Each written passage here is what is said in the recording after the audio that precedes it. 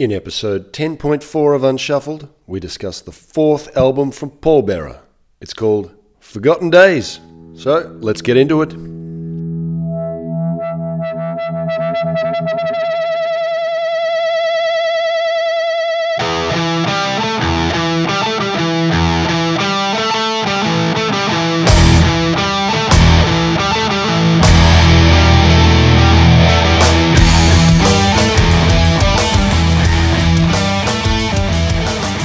Welcome, listeners.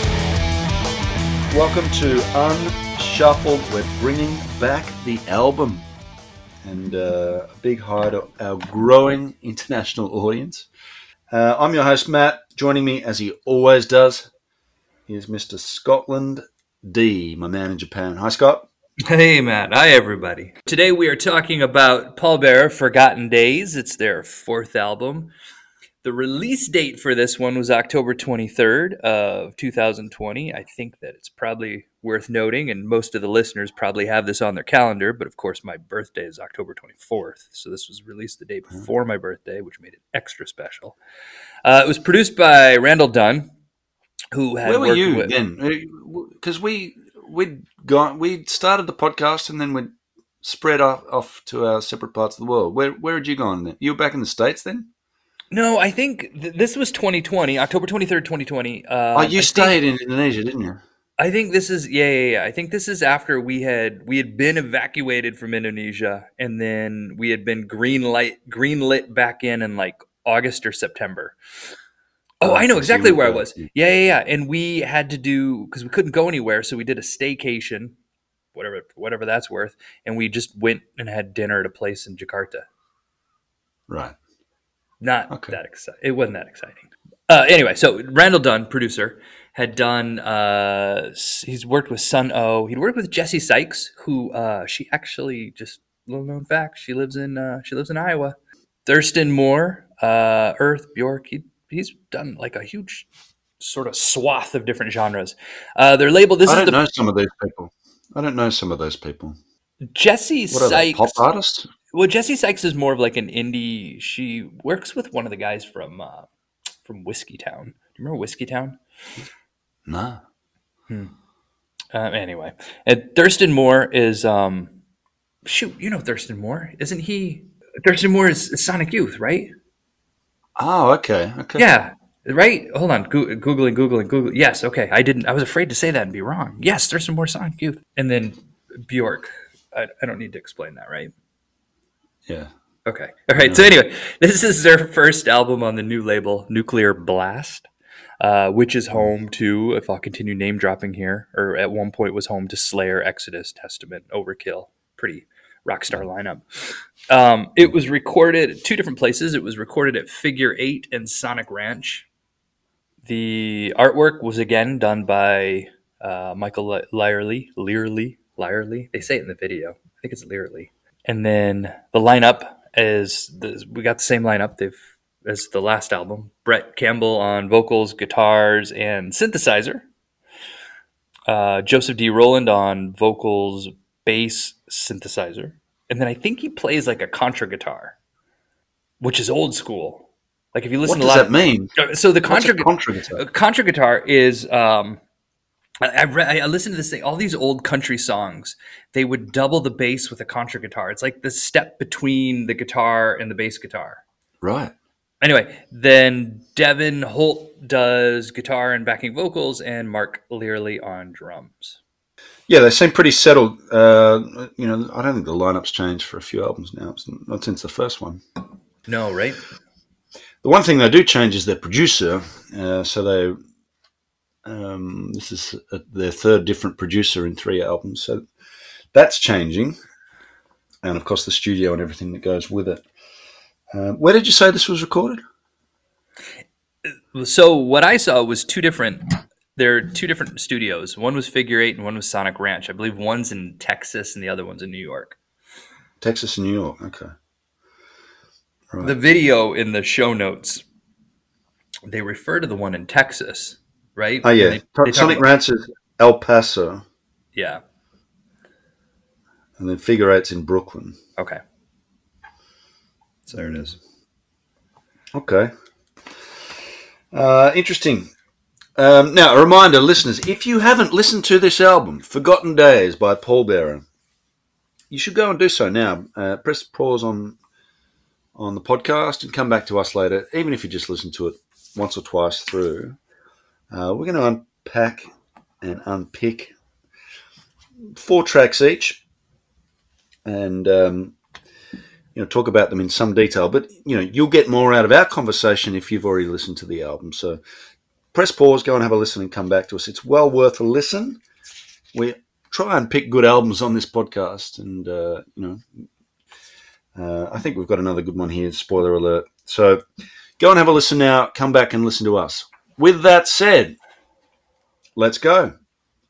As always, we're going to start. So we've got 4 categories here, 4 categories of song to discuss. Really, it's 3 and a bit. 3 main categories, and then we'll see if there's anything closely resembling filler, but with this band's track record, it's unlikely. Let's start with the opener, which gives us something in common to discuss. The opener is the title track. What are your thoughts on the track? Forgotten I like Days. It. I mean, I like it. It sort of kind of starts with that detuned, distorted wall of guitar that kind of builds. It gives it sort of a sludgy feel. You can tell the production is, that their kind of more money was kind of put into this album just from the sound. The song itself, and the whole album, I think, does this, where it kind of, they are playing with sound a lot, where it goes from sort of like sludgy and muddy, and then will clear up in certain parts, right? So it's kind of like a slutty, mudgy verse, and then kind of clears up in the chorus. I like the chorus. I like the way that they play with rhythm a lot in this album too. And I think that this first track shows it in the chorus. There's like those last 2 lines of the chorus where the music kind of just hangs on them, right? There's like a rhythm shift when it comes to the chorus, and then it just like hits that sludge again. I think it's a solid opening track. I like it. Yeah. It's sort of built around that big swaggering riff, which arguably they'd moved away from on Heartless. I thought that it was less riff-centric, Heartless, but here we're just straight back. This is a big, almost sort of Matt Pike sort of heavy riff, which I really enjoyed. And yeah, I love the riff through the, as they introduce the riff and then sort of play around with a little bit. In a couple of points, it just stops. When the whole band just stops for a second and then the riff resumes. I love that effect. And you're right, yeah, and there's a sort of gentler section and later on when the whole song shifts and changes. But really enjoyed it. Just very sort of straightforward. They were getting quite proggy on the previous album. We noticed that. This is a much more straight down the line song, and I think it kind of sets the tone for the album in that way. And but it's not without nuance and some lovely vocal harmonies in that gentler section. Some beautiful bass playing throughout that gentler section as well, and some sort of clever guitar effects throughout. So yeah, that production that you mentioned is evident here. I think you'd mentioned sort of moving away from the proggy. I did feel like this album moved. It's not as doomy or proggy. Yeah, it's like the song structures are more straightforward, and yet there's still a lot of experimentation with sound.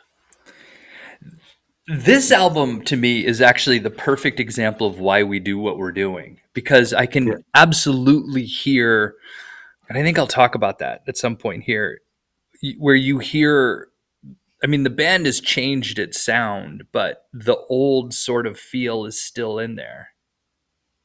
Yeah. Just for kind sure. of like reconfigured. Yeah. And I love hearing the evolution of bands. And I think, like, if you were to listen to this album and then go back and listen to the first album, it sounds like 2 completely different bands. But if you listen to sort of that evolution, as you just said, you hear where it all just, this is the equation that it sort of adds up to. Yeah. Anyway, I really liked it. It's a very effective opener, I thought, and just that riff kept kept me coming back. I kept looking forward to hearing that riff. Hearing that riff again and again. It wasn't my favourite on the album, though, but it's a very good one. But our next category of song is The Killer. So that was our opener. Now we move on to The Killer, where we nominate our best track from the album. So I'm interested to hear what yours is. I have The Quicksand of Existing. Ah. Track 5. Track 5. And actually, it might even be, is it the shortest? I mean, barely, but I think it's the shortest song on the album. It is, by like a second. Anyway, I love everything about this song. It's got like that cool chuggy bass opening. And then again, what I was kind of talking about earlier, it's got like that guitar solo comes in muddy. And then that gives way to like this clean dual guitar sound. It's got sort of the sludgy, slowed down bits with like this crunchy pulsing guitar. It's like kind of just like to accentuate the end of it. The drums kind of go from sort of like very controlled to manic, depending on where they are in the song. And I love how it bleeds straight into Vengeance and Ruination. Like it doesn't end. The song doesn't end. It just goes on that forever. Was really interesting.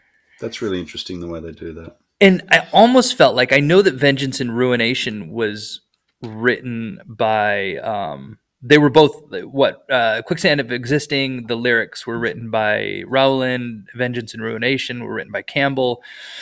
But it felt like old Paul Bearer might have put those two songs together and called it one track.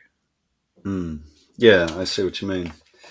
I don't have a lot to add on The Quicksand of Existing, other than one thing that sets this album, I think, apart from, say, the first album, is the way they mix the pace of songs. So this Quicksand of Existing, now I don't know where a side A and a side B. I'm guessing maybe it's the first. If you had it on vinyl, it might be the first on a side B. But after Silver Wings, which I'm about to talk about in a moment, which was a long, slow, 12-minute song with a really sort of extended orchestral section near the end, then you come into this fast, angry, and again very riff-focused song here, which I thought it just makes for a much easier listening, much less demanding on the listener when you've got these changes of pace, things to, obvious points of difference between songs. All right, so good pick, Scotty. I like it. My killer, if you haven't already guessed, is the song before, Silver Wings, which is the longest song on the album by far. And remember when they started out, all their songs were 10 minutes plus. It's now becoming a rare thing. So, whereas, arguably, a 10-minute song is like, oh, not another 10-minute song. Now, on this album full of shorter songs, it's like, oh, cool. We get a longer song to sort of settle into and enjoy. So, you remember the last song on Heartless? I can't remember what it was called. A Plea for Understanding? It was about this length, but looking back, and it was probably the weakest part of the album. This song that felt like it just kept going and going when it probably should have wound up a few minutes earlier. This, I never had that feeling with Silver Wings. It is a very slow and sad song. There's a great vocal performance here, and throughout the album. I mean, every album he's grown vocally, and he's really exposed on this song. And he's a very talented vocalist. I think he's in his genre. It's hard to think of a better vocalist. Post Ozzy at least. And then, it still has this riff. It still has a big swinging riff about halfway through. That this amazing riff right in the middle of it all. It's a the I cannot remember that bit I love. And then the final verse is beautiful. I've been playing a lot of Civilization lately, much to my wife's chagrin. But there's a very Civilization vibe to this, and I'm sure you're familiar with the Ozymandias. Yes. the Ozymandias poem, and this is very Ozymandias. This is about the sort of the endless march of time and how all things fade into the sea eventually. So this is sort of this is truly epic. It's epic in length. It's epic. It's about the rise and fall of civilizations and perhaps even humanity as it all sort of dissolves and gets washed away in the end. So I love the scope of this. It's just so huge. And to cap it off, we get this final movement, this slow, doleful riff, and then the synths take over. It's very orchestral, very cinematic. A beautiful finish to the song. That last minute or two as the synths sort of take over from the guitars and take it out. So a very long song, but never felt too long to me, and just a lovely orchestral and very moving piece. Yep. So I guess if I add anything, I'm talking about my standout moment. Yeah. So I'm just going to jump into that then. That synth breakdown that you were just talking about, that was sort of my standout moment of the album. Mine too. Okay. That's my standout moment too. The last couple of minutes of that song are my standout. Well, and I talked about the whole song as a whole. I mean, I talked about the fact that the song was placed on the album as a whole, just that it is sort of a callback, kind of what I was talking about earlier. It's a callback to kind of the epic songs. It's a callback to old Pallbearer. But that moment, that you just talked about, and was absolutely kind of a moment worth noting on this album. Yes, for sure. Great stuff. Well done, Pallbearer. Yeah. All right. You got a grower? I got a grower. Tell me. Rite of Passage. Yeah. It again starts with a cool bass run that leads into the guitar riff, something about this song feels familiar, and I'm not sure what it is. I'm not sure if it reminds me of another song or if it feels like a grown-up version of the earlier stuff. But something in this song, when I first heard it, felt really familiar to me. Is it in the chorus? I don't know. I now that you mention it, I kind of see what you mean. Yeah, there was something where I was like, I've heard this, or I've heard something like this, and like I said, I was never able to play, and I racked my brain to figure out, does this remind me of another song, or does it remind me of Pallbearer? And I still don't have an answer to that. But I really like how you mentioned the chorus. I really like how the chorus kind of fits in contrast with the verse. It's like all detuned, right? But the verse has kind of this sort of more minor key vibe, and then kind of everything gets all uplifted for a moment in the chorus, and then kind of comes crashing back down. There's some really high singing in that chorus. The harmony section is right up high. Yeah. Very impressive range in that song. Yeah. So, that's my grower. How about you? Yeah. Well, just for a little more on Rite of Passage. Oh, right. Firstly, normally we're on filler watch at that point of the album, right? Right. So, right. Yeah, so that track 7, we're getting towards the end, and what? But, impressive that this is such a consistent album. I thought, like, there's no weak spots on this album, and the bass. Yeah, you haven't spoken about the bass yet, and maybe you're waiting for the band Brownlow, but. Well, I talked about how it opens up with like that cool run. Yeah, okay, yeah. So, I mean, right throughout, really good bass playing.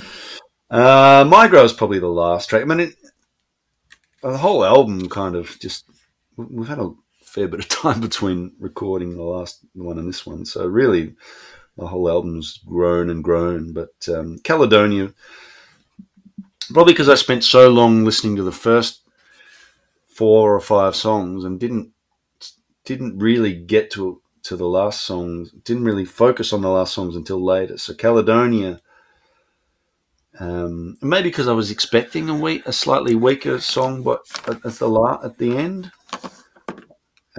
but it's not. It's another really slow, sad one like Silverwing. So I'm guessing side A and side B on a vinyl, but they're both the slow, sad ones. But again, this one's got the synths, and I love the synths on this album. We'll talk about those in a minute. And there's a part in Caledonia, and again the bass, and I'm talking bass a lot. There's almost like a duel here in Caledonia. It's like a bass solo, guitar soloist duel. They're almost dueling. He goes really right up high on the neck in that section. Anyway, I just thought it was a suitably epic finish to the album, and again, they've managed to produce a long epic song without it ever feeling like it was going on a little bit too long. So, that's a credit to them. So Caledonia was my grower on an otherwise, on an album of growers, really. Have you got anything at all? We've been very positive so far. Now, filler. I mean, we started this thinking, is there a weak song? But we try and pick good albums, and I don't think we've actually had a genuine filler since the Runaways. But have you got anything less than positive to say from start to finish on this album? No. My filler, I had a question mark. I kind of, I guess when we get to like, maybe, I mean, I have it in my what were they thinking? Yeah. Where I talk about Stasis. Mm. Where Stasis, but the whole thing is it's a good song. I just mentioned that it feels different from their typical output, and this is the one where we were kind of talking about in that interview where they talk about the Eventide H3000, and I feel like I can definitely hear like the space laser effects in this song, and I'm always a sucker for space lasers. Yeah. Do you think they overdid it here or something? In my music, no, I just heard it. It's just kind of there in the background, and it wasn't something that I heard until after when they were talking about it in the interview. There's an interview. We'll link to that interview in the show notes. I guess the way that it felt stylistically, this song feels different, and it's that, but not in a bad way. And it feels like a potential future direction. To be honest with you, I guess the way that I described it is it's almost like. And I think this is the song where I was talking when I had mentioned earlier that I can especially hear traces of old Pallbearer kind of getting sort of intertwined with this new direction. And it felt almost like a rock song colored by doom crayons. Right? It's 4 minutes long. Can you imagine, when we first started with this band, can you imagine saying in 4 albums' time they'll be playing 4-minute songs? Right. But I wrestled with whether or not Stasis was the grower for me too. Right. But it just, I thought it was worth mentioning just in how different it just felt constructed differently than the rest of the It's song. almost catchy, Stasis. Yeah. Again, not in a bad thing. Not in a bad. No. I'm not isolating it for a negative reason. Just it's just different. Yeah. So my only negative thing that I will say about this album is that I don't think the drum production is as good as it could be. I don't think the drums have enough punch. Yeah, I don't disagree. At times, so there's a song. So you mentioned Quicksand of Existence into Vengeance and Ruination. Vengeance of Ruinations has that bit that right near the start where the one track bleeds into the next. That dum dum dum. That where the drums are isolated and like that should knock you over. That was the first time I noticed it, and then I went on repeated listens. I was like, I don't know if these drums. I don't know if there's enough. You want that kick drum to sort of, rattle your rib cage, and I don't think it does. And the snares never really quite snappy enough. The toms don't really. I don't know. I think in a doom band, I really want those drums to just thunder over the top of everything else, and I'm not sure they do. It's a little muffled, almost like there's a blanket over the drums or something. Which might be something to do with the fact that this guy doesn't really do much in the genre. He's sort of more poppy, and I don't know. Maybe that's it. I'm not sure. Your thoughts? Yeah, it's interesting that you noticed or that you mentioned that because I didn't realize that was something that I was also noticing. But when I talked about the drums in the Killer Quicksand of Existing, I really had to go back and listen intently on the drums. Yeah. Like I had to go back and specifically where it was just like, wait, what's the drums doing there? And I went back and listened again specifically to hear the drums. And you're right, it didn't jump out. It was something I had to go back and seek out. Yeah. I mean, if you're going to err one way or the other, I'd prefer too much drums Yeah. to too little. And I'm with you. Go big on the in this drums. genre. Yeah, and I just feel like because there's space in Doom, because there's so much space in the drumming, it's okay. You know, just let them come to the forefront. And I guess that would be my only complaint. I just don't think the drum production's quite. And we've been spoiled, I guess, with some of the drumming production we've had over the journey. You think back to Gojira and Ghost. I mean, the Ghost was so good at recording drums on those last couple of albums in particular. I think Impera is just remember Impera. Yeah, what a great sounding album. yeah. And Meliora was amazing. But yeah, the drums in those things, just the amount of effort that goes into just recording a snare or a kick drum. I just don't feel it on this album, unfortunately. But otherwise, an excellent album, thoroughly enjoyable. We've got a few little mini awards to give out, and then we'll get into the band Brownlow. So we've got the standout moment. We've already done that. We rarely agree. We had the exact same standout moment the last minute or two of Silver Wings. Yeah. Standout lyric. You got a lyric that stood out to you? So that's kind of where I touched on Caledonia. So I guess I didn't know this on the first couple listens. It was again the interview that we're gonna bring up, but I didn't realize that this album was reflecting on the loss of, was it Joseph Rowland's mother? Right. Yeah. And so learning that, the lyrics of Caledonia, I guess, hit harder, right? Once you kind of realized that was what this was about, was when the lyrics, I think, sort of, it was just like, oh, I see, okay. And so there's the song starts with, I wasn't prepared to face the final hues, to watch the color fade and let go of my youth. Like that idea of letting go of my youth, right? That was, and then later on it says something about hardly muster a goodbye, pleading for numbness to arrive. I mean, I think that kind of sort of, but thankfully, I mean, I don't know what this feels like, but I can imagine, and I think he does a seemingly good job of kind of portraying that emotion, putting it into words. And it wasn't that. Do you remember? Was it Gojira's Magma that was sort of same? Yeah, right. Yeah, that was a similar theme. Yeah. Yep. So anyway, yeah, the lyrics of Caledonia, I think, are the ones that I put down as notable lyrics. Yeah, good lyrics. My standout lyrics were, what song was it?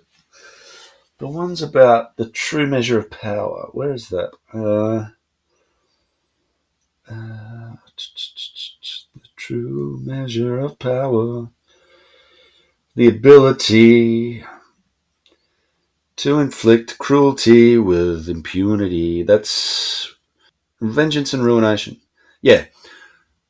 So it's towards the end of Vengeance and Ruination. The true measure of power. The ability to inflict cruelty with impunity. One of the reasons I thought that was so powerful was because of what's happening in the world at the moment, you know? This horrible situation that's unfolding in Gaza and the imbalance of power in that region. I don't want to get political, but, you know, that sort of...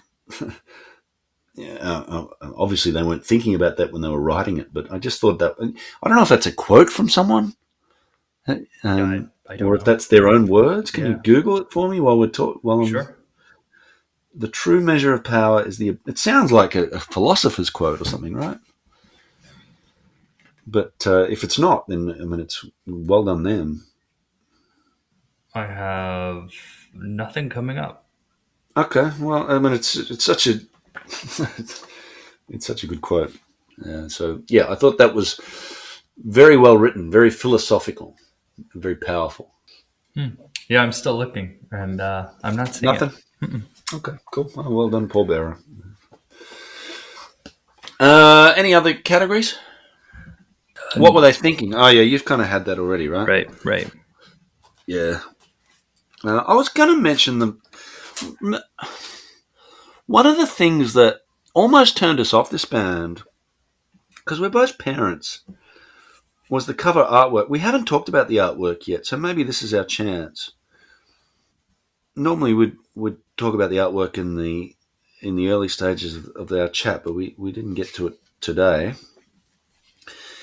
It's a sad image. It seems like a family supporting a mother with a child. Now, when I first saw this artwork, I thought, oh no, that child's died. But looking at it now, it's got its hands up, so maybe it hasn't. So what's this artwork saying?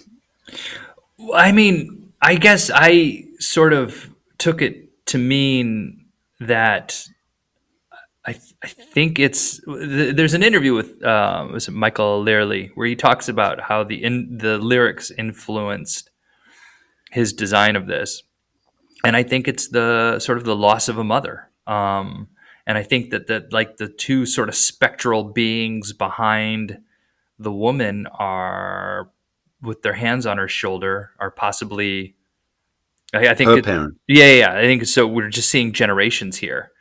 Okay. And I think you've got sort of the baby reaching up for the mother who was, obviously, or now is no longer with us. Is my thought. Right. Okay. Is my thought. Okay. Yeah. So I guess it's not quite what were they thinking, but what am I thinking? Like, it makes sense to me now that you mention some of the lyrical motivations, and I can see, yeah, okay, it's all right. I've always liked this guy's artwork. I love the one on the previous album. Mm. This one, I just couldn't quite work it out. But maybe that's my problem, not his. I don't know if you've seen the rest of the cover artwork. There's an interesting, as you open the CD cover, there's a. Let me show it to you. You can see this guy. Yeah. So it sort of harkens back to that Stone Giant on the previous album with the mountains in the background, and I quite like that one, perhaps more than the other one. But I guess they'd already used the giant and the mountains, so they couldn't go back to that. But yeah, I mean, I like this guy's art. I just couldn't quite work out what he was trying to say. But yeah, I guess it makes sense now.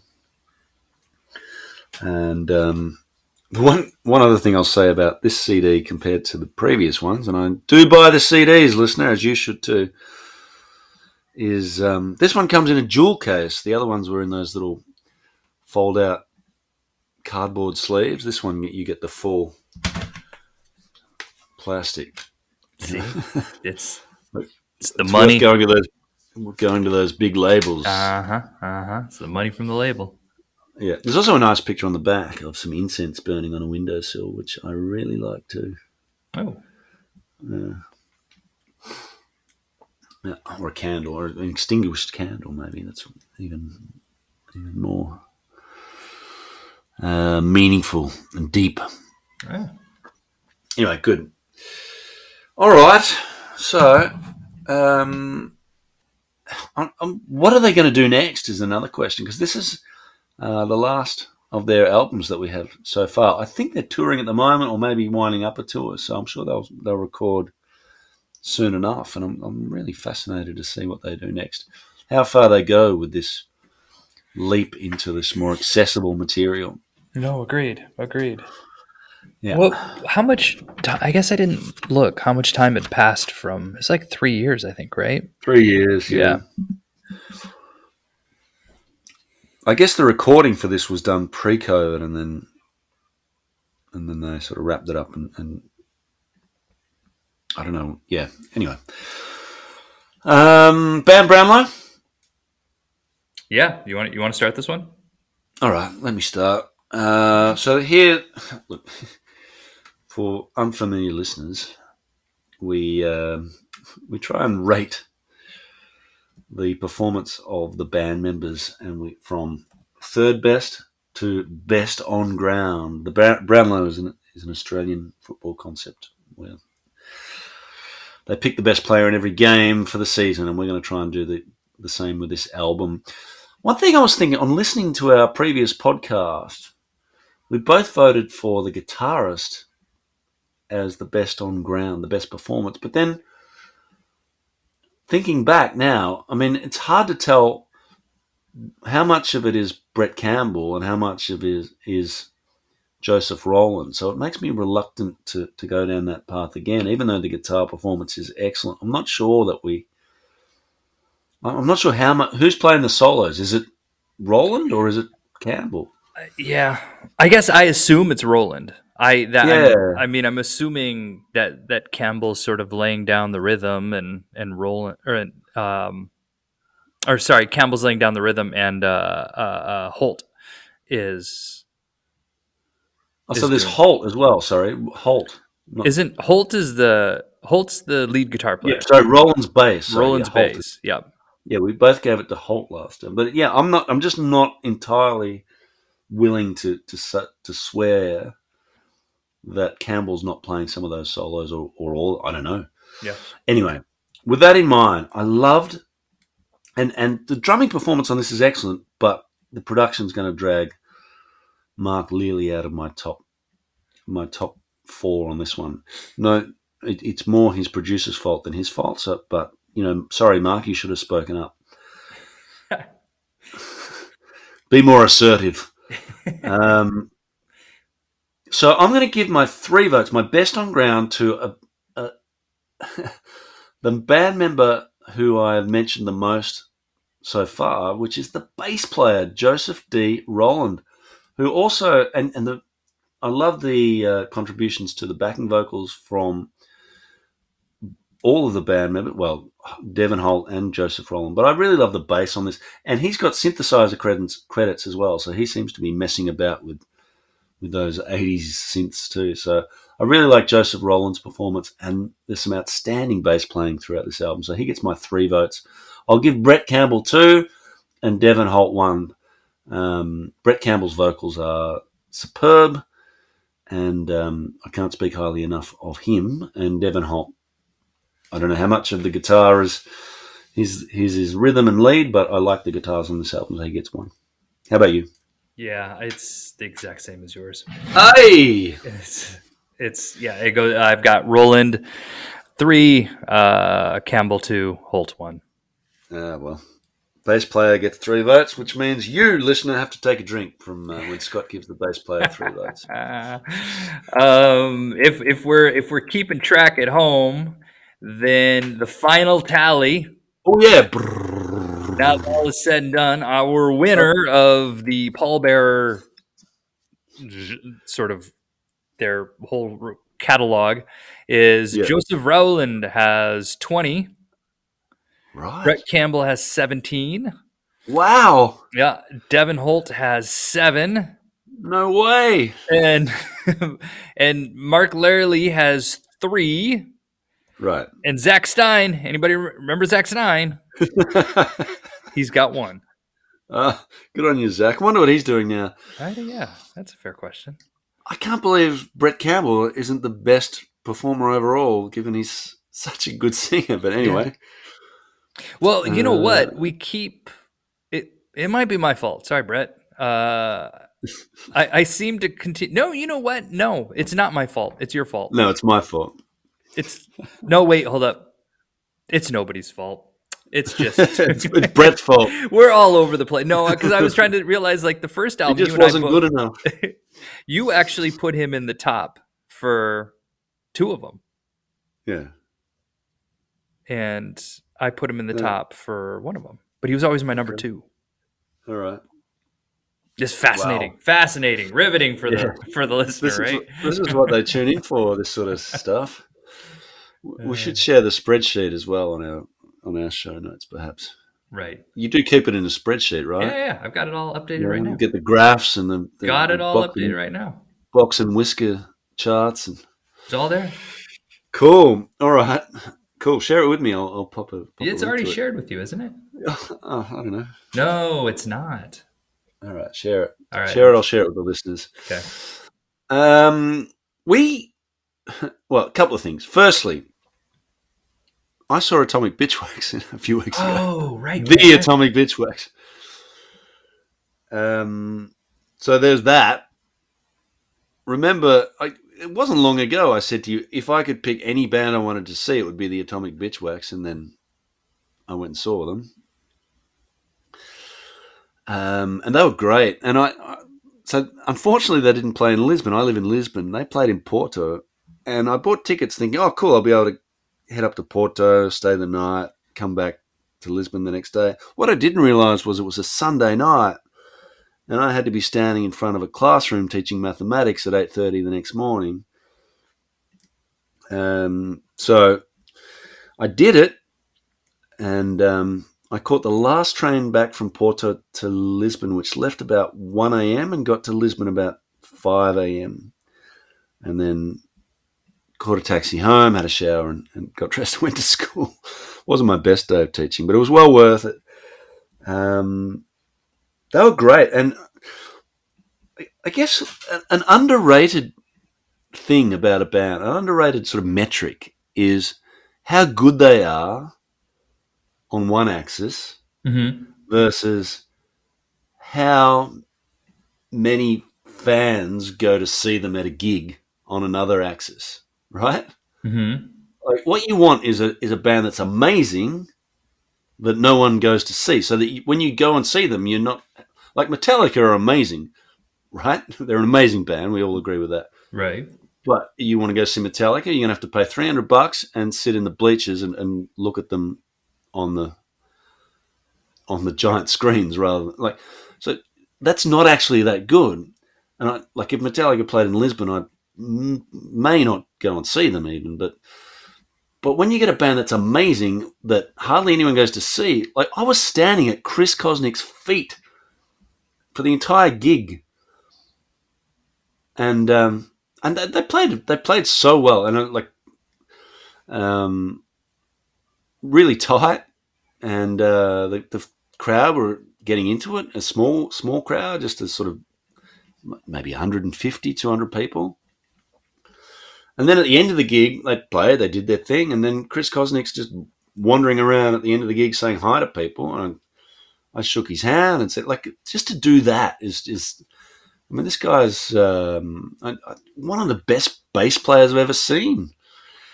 And I saw him from 2 meters away and then shook his hand at the end. I mean, to me, that's priceless.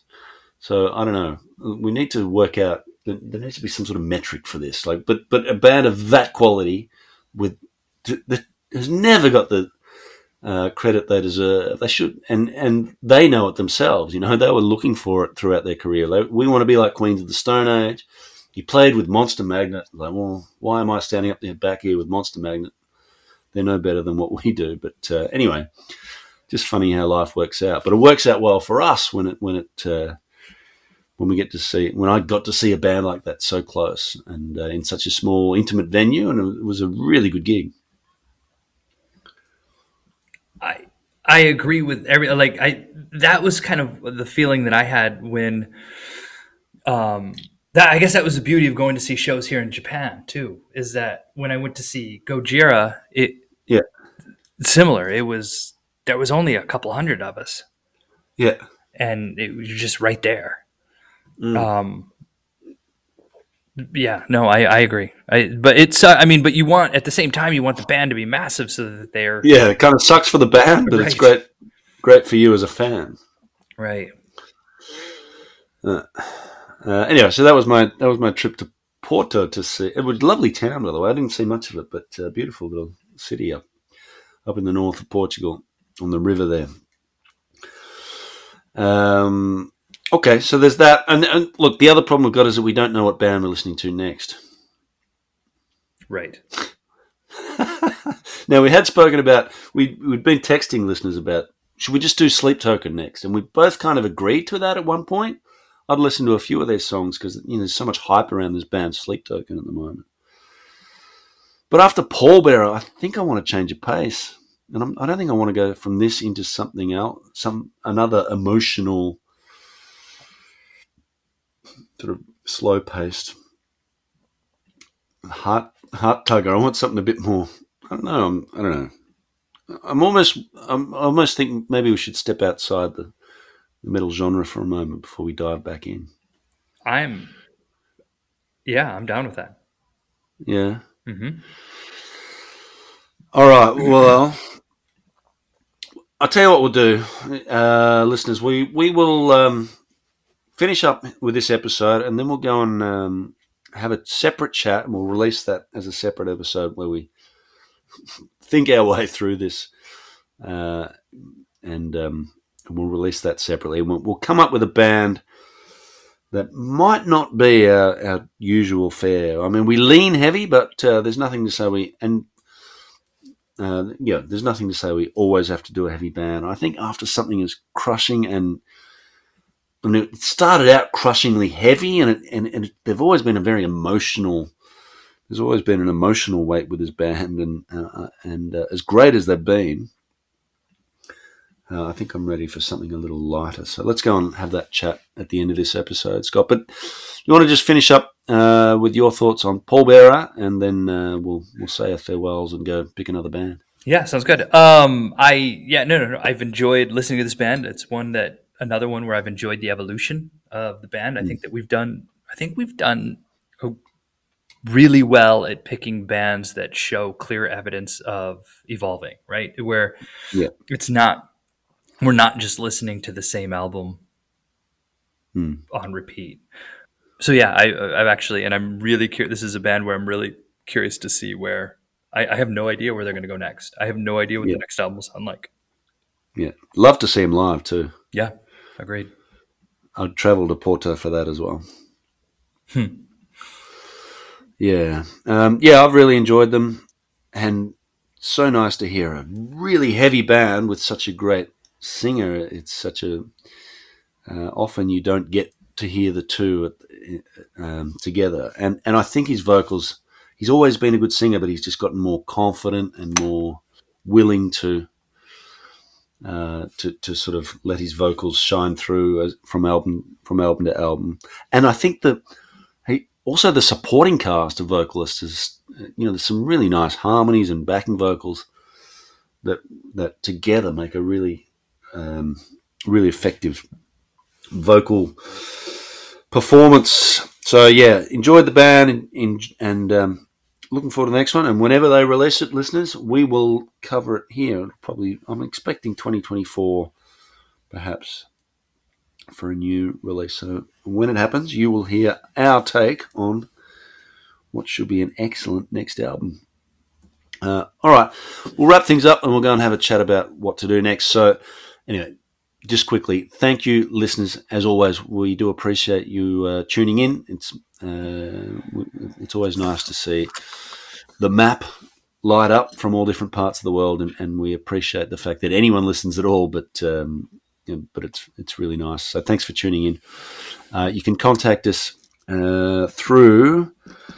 Well, all the past episodes are on our website, unshuffledpod.com, including show notes, which it usually takes me a few days, but I'll get there eventually. There's a link to an interview that you should check out.